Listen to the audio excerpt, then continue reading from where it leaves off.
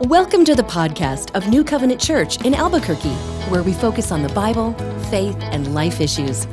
We hope this podcast will be helpful to you on your faith journey.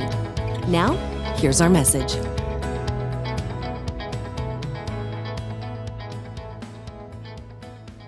All right, we're continuing in our series titled Binge-Worthy.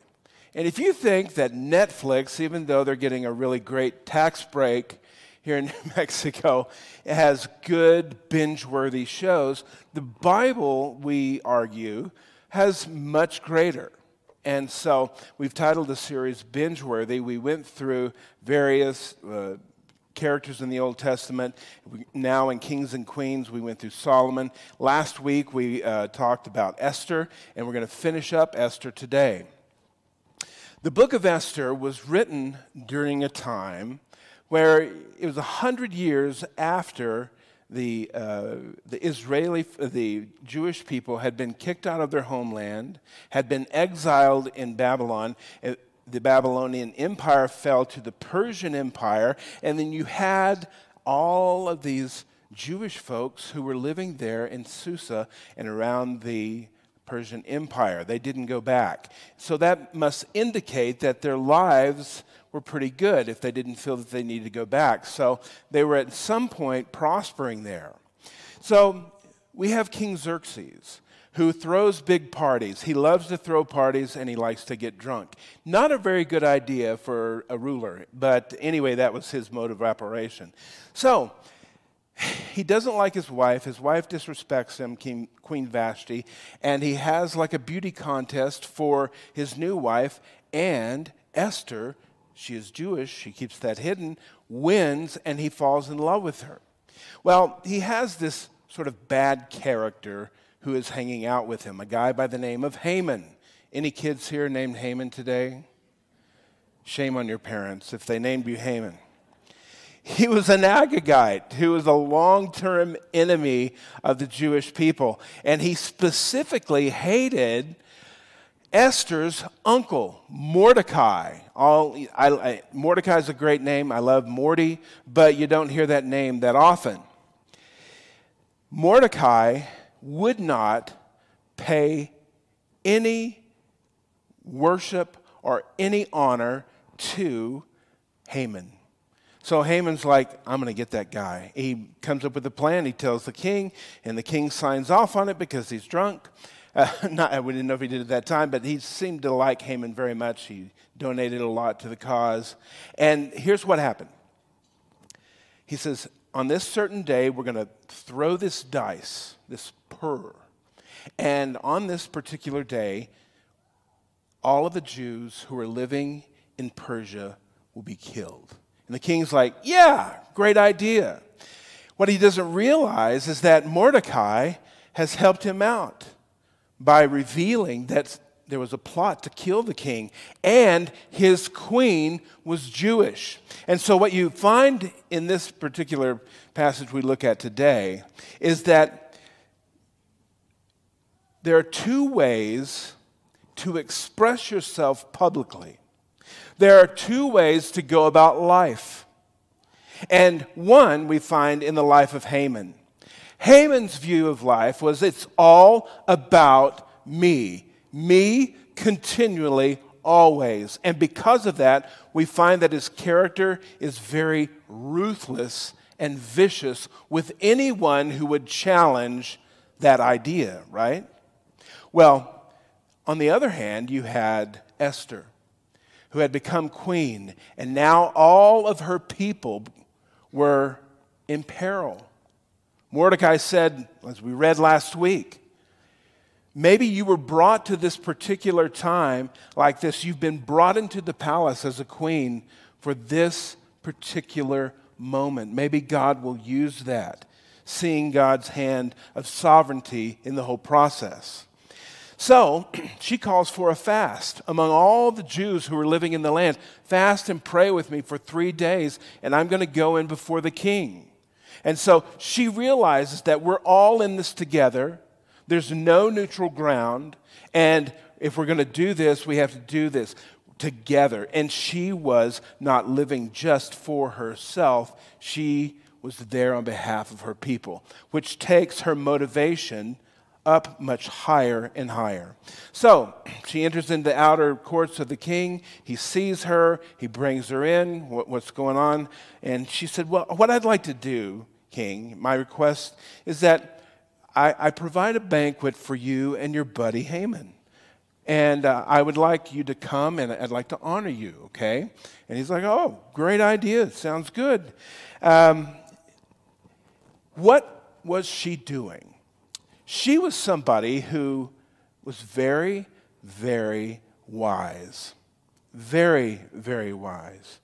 Because what would you do with someone who is the most powerful man in the world and his best buddy is a lying, murderous deceiver?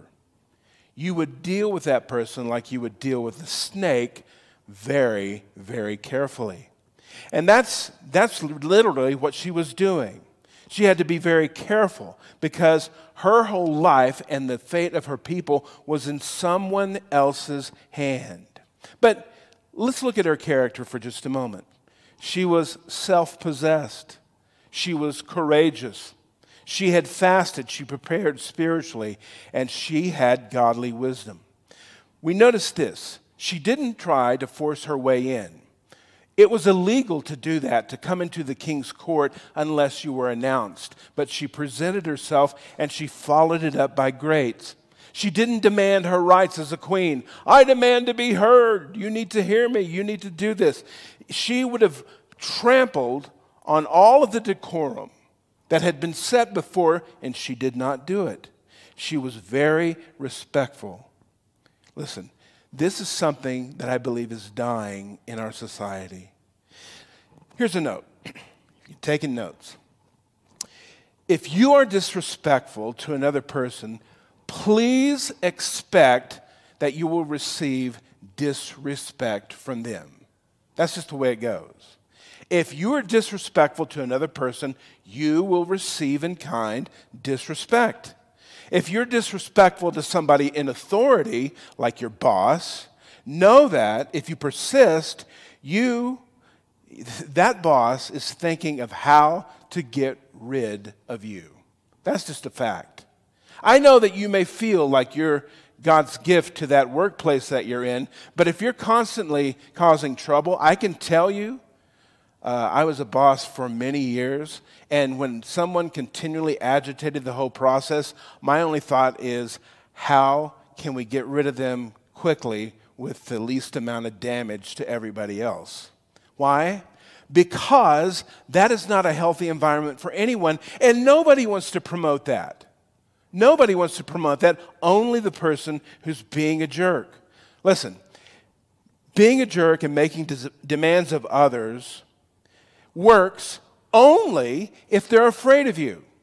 Everyone was afraid of King Xerxes because he had the power of life and death with him. But be aware, my friends, though people may fear you, they do not respect you, and consequently, they have no loyalty to you. Companies work really hard to garner people's loyalty in that process. But if someone feels that you don't care, you may be able to lord over them because you hold their paycheck over their heads. But that doesn't mean that they have any loyalty to you. That means that the first chance that they get, they will find something else. I was just talking to this with friends throughout the week. I don't know if you guys have noticed this, but the world has changed.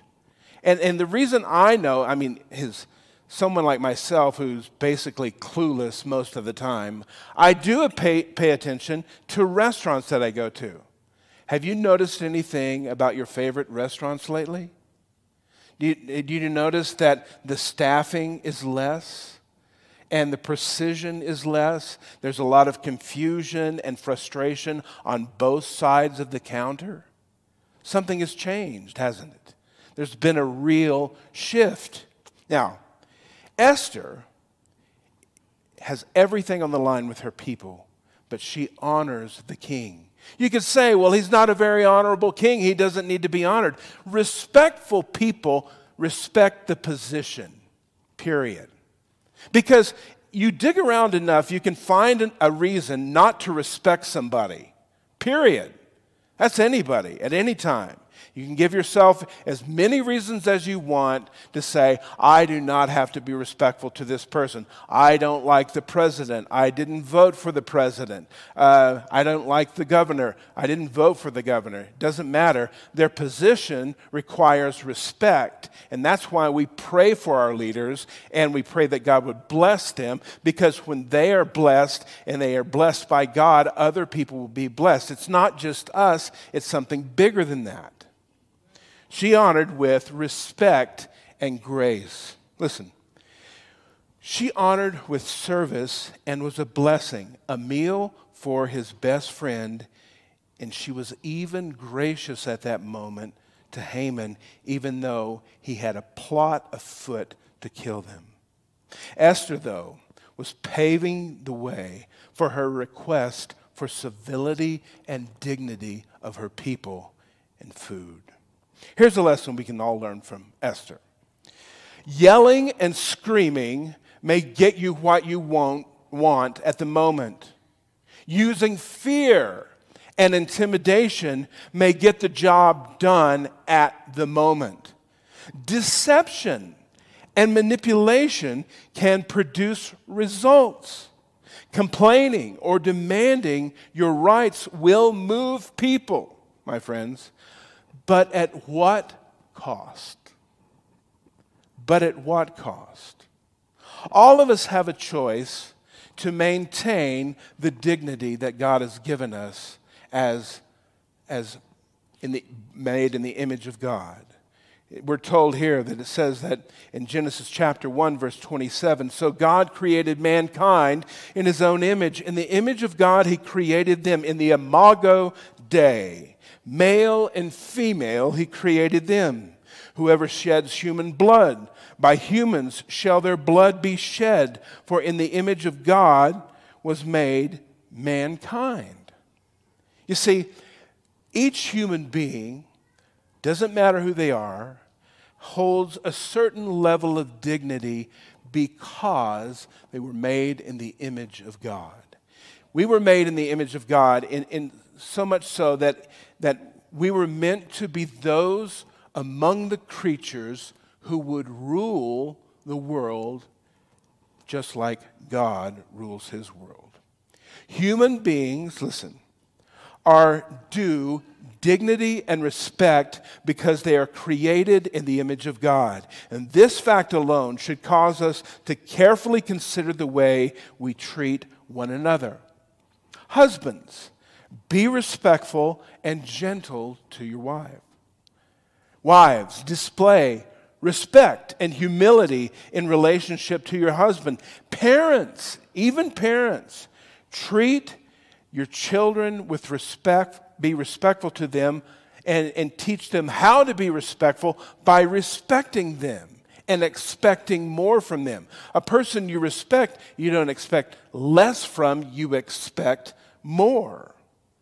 Younger people, and this, you need to hear this since today we have a lot of younger people in here. Respect those who are older.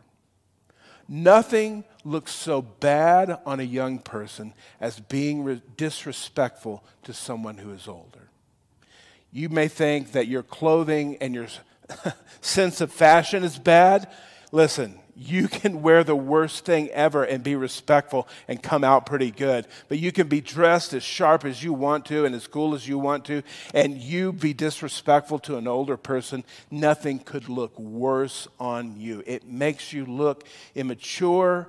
It makes you look entitled. And frankly, it makes you look like an idiot. All right, there I said it, the E word. Older people respect younger people and bear with their immaturity.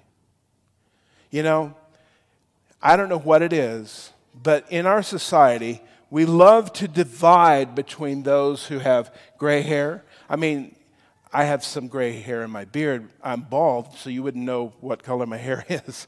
But, and those who are younger, and we put forth the young folks, and we have to. Let's just be straight up here about this, young people.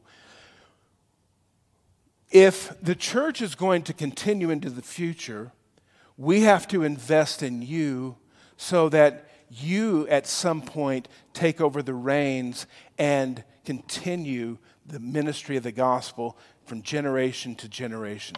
So as older people, if we're not investing in those who are coming up, if we're not making room for leadership, we're blowing it. We're basically digging a grave that eventually we'll all enter, and someone will come and say good night. Younger people, I know that it's hard to deal with older people. They've told you what to do from year to year, but I'm telling you, you need older people in your life. They become more valuable. Why? Because if you will have just enough humility and listen to those who are older, you can avoid many mistakes just by the humility of listening to someone who's been through it before, especially those who love you. Love one another. Love our enemies. Bless those who persecute you. These are the words of Jesus in Romans chapter 12, verse 18. He said, if it's possible, as far as it depends on you, live at peace with everyone. Everyone? The Democrats? Really? The Republicans? No. Yes. As far as it's up to you and your own person, live at peace with everyone. Romans chapter 14 says, let us therefore make every effort to do what leads to peace and mutual edification. There's that principle that she had. Again, she wasn't just doing this for herself. She had other people in mind. And when that life of service is played out on the plane of life, it not only affects you, it affects other people. And when you get the mindset that you can become a blessing to those around you, your world gets better, my friend. Your world gets better. And Jesus said it in Matthew chapter 5. He said, blessed are the peacemakers, for they will be called the children of God. Okay, now let me just read this a different way and see how it sounds. Blessed are the troublemakers. No, it doesn't say that. Blessed are the peacemakers. And she held her dignity and she was making peace. Listen, you and I have a choice. You are going to be a peacemaker or a troublemaker. Now, speaking of troublemaker, here comes Haman. He says in verse 9, Haman went out that day happy and high spirits when he saw Mordecai at the king's gate, and he observed that he neither rose nor showed fear in his presence. He was filled with rage against Mordecai. Nevertheless, Haman restrained himself and went home, calling together his friends and Zeresh, his wife. Haman boasted to them. This guy is out of touch completely.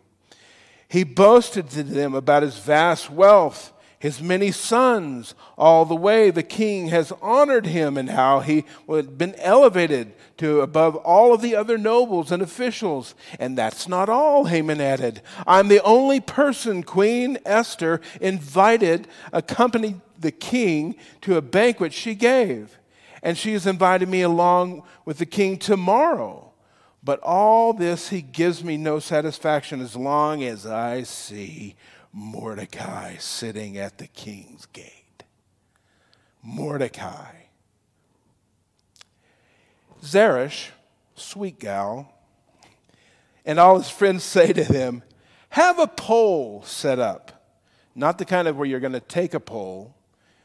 This is a big pole, reaching up to the height of 50 cubits, and asking the king in the morning to have Mordecai impaled on it. Then go to the king to the banquet and enjoy yourself. The suggestion, believe it or not, delighted Haman, and he had his pole set up. And then, by the way, it was pretty close to his house. Haman was deceiving and being deceived. It starts with your worldview and your values. What were his values? Well, we hear it here as he's bragging to everyone. Having wealth, having power and influence. Having wealth and power makes a person important, Haman would say. Being honored by the king, important people, famous people. Being honored above your peers, that's really important. In essence, he said, I want to be somebody, I am somebody, and I'm not like the other people. In essence, I am entitled to it. Finally, I will get recognized for what I deserve. Here's a flaw, a terrible flaw. Finding your identity in view of others' opinion about you. Haman, at best, was a mental mess. When your whole identity is built on what other people think about you, and I don't know, it is a recipe for depression. In his case, it was a recipe for self-deception. For many of us, it's a recipe for deception. Because if I'm popular, if I have a certain number of followers on Instagram, well, then everything's okay. But I look over and so-and-so who's sort of like me, they have twice as many followers as I do. My world is melting. My worth is going down. I have little clout in this world. Well, you're putting all of your worth in other people's hands. My friends, that is the Haman way. Okay? It's terrible. Okay? Does it really bother you when you find out someone else dislikes you as a person? Why would anybody not like me? I'm a wonderful person. How could they not like me? And as far as we know, it was the only person in the crowd, Mordecai. That one guy who's sitting there like, I don't like you. Buddy, no way. But that's what aided him. So much so, he wanted to put the guy to death. Terrible insecurity can foster this type of behavior. It is a destructive filter which we view and judge every relationship and every encounter that we have. When we exacerbate our ego and self-centeredness becomes dangerous because we're starting to divide relationships between enemies, fans, and resources. Who are my enemies? Who are my fans? And what are my resources? Enemies, fans, and resources. And enemies are important because you need to know who's against you. Fans are important because you need to know who's with you. And resources of people are important because you want to get things done in your world and in your way. Followers, fans, and the like are important to you. But are they important to what you are doing in the broader effect? Folks who view life this way are never at peace with themselves. Haman, though he had it all and bragged about it all, wasn't satisfied with it at all. Is there an alternative? Is there an alternative? Yes. And I believe it's finding our identity in God and in Jesus. It's an honest pathway to true self-awareness. Here it is. Okay? You ready? Here's a good identity for you and I. If you're a follower of Christ, if you believe in Jesus, first of all, you have to recognize that I am not God. Oh, some of you are shocked. But you're not God. So stop acting like you are. Nobody likes it, okay? I answer to God, rather. He is in charge. And my question should be is not what should God do for me, but what does he want from me? What does God require? And I find peace and comfort in his acceptance of me because I am falling into the created order that we were designed for. Period. People and righteous relationships become very important to me. Honoring and pleasing Jesus becomes what is most important, and I owe everything to him. My joy, my pleasure, humility, and gratitude become my clothing, and I feel free to be a real person, a real blessing.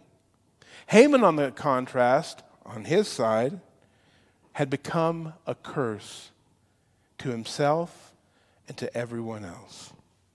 He had become a curse to himself and everyone else. So here's what happens. We'll wrap this up quickly.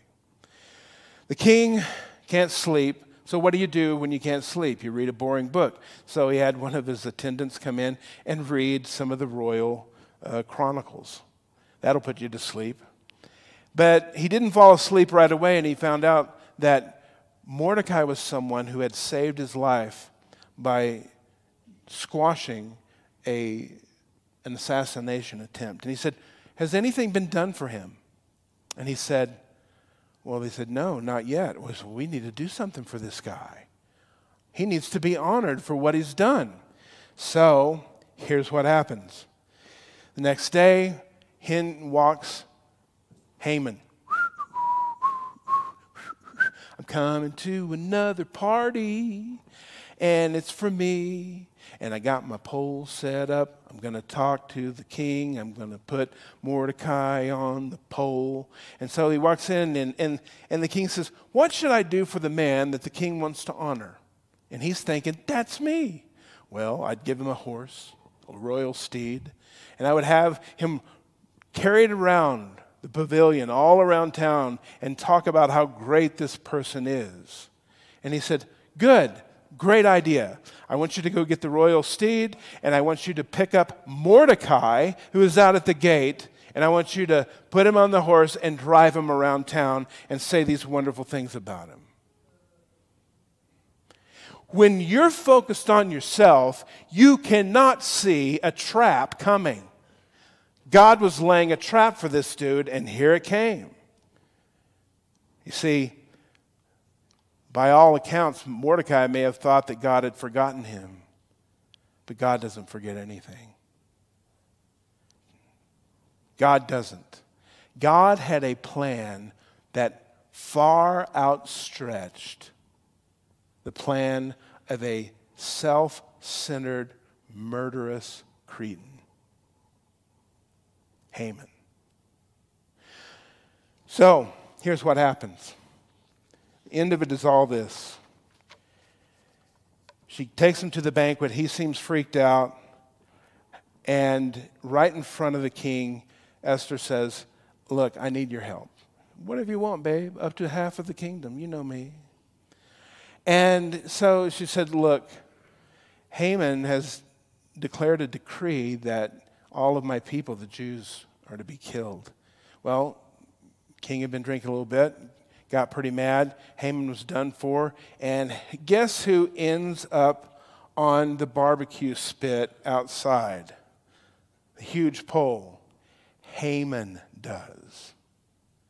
And because of this, Mordecai is brought in, and she says to Esther, Esther, all of Haman's wealth, you're in charge of it. So she puts Mordecai in charge of it. And then he elevates Mordecai up. And they said, well, we got a problem. What's the problem? Well, the problem is that the king's edict cannot be reversed.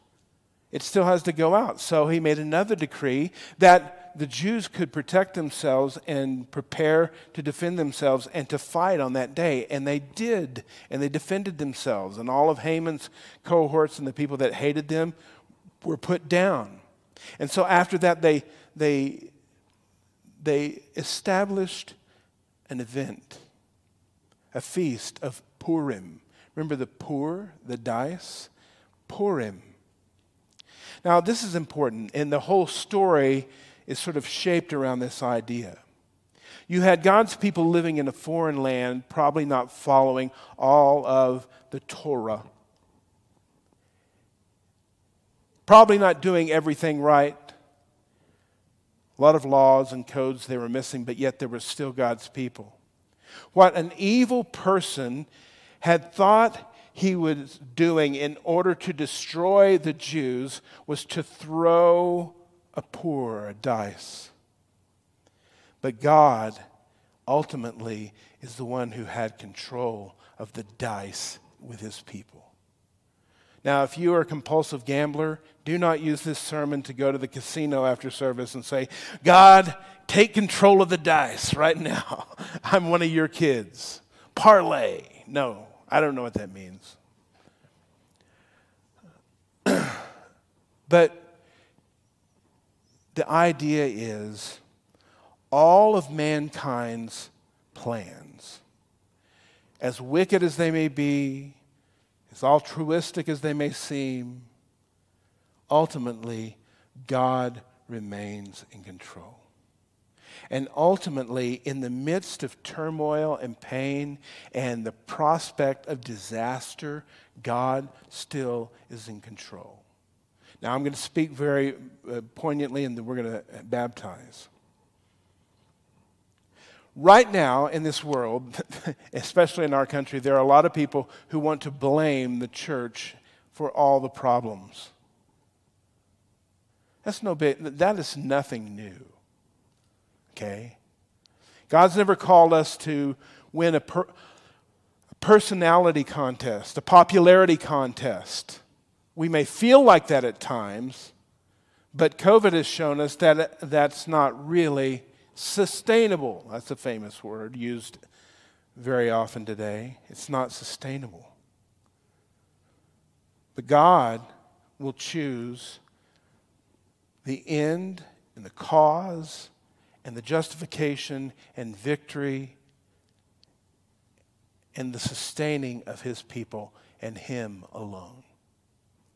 No evil person, no evil plan will go beyond the hand of the living God. And what you and I hold on to today is more stable than any popular notion afoot today. Any plan of evil that someone would have against God's people is not sustainable. It may have a certain effect, but in the end, God is the one who holds the dice. This concludes today's message. We thank you so much for listening. We'd love for you to connect with us. You can do that at our website, nccabq.org. From there, you can submit any questions, feedback, and your prayer requests. nccabq.org is also where you can learn more about New Covenant Church. Subscribe to our podcast and newsletters, browse our online message archive, and even tune in and watch the stream of each weekly message. We hope you'll join us. So, until next time, may the Lord bless you and keep you. May God smile on you and gift you. May God look you full in the face and make you prosper. Have a great week.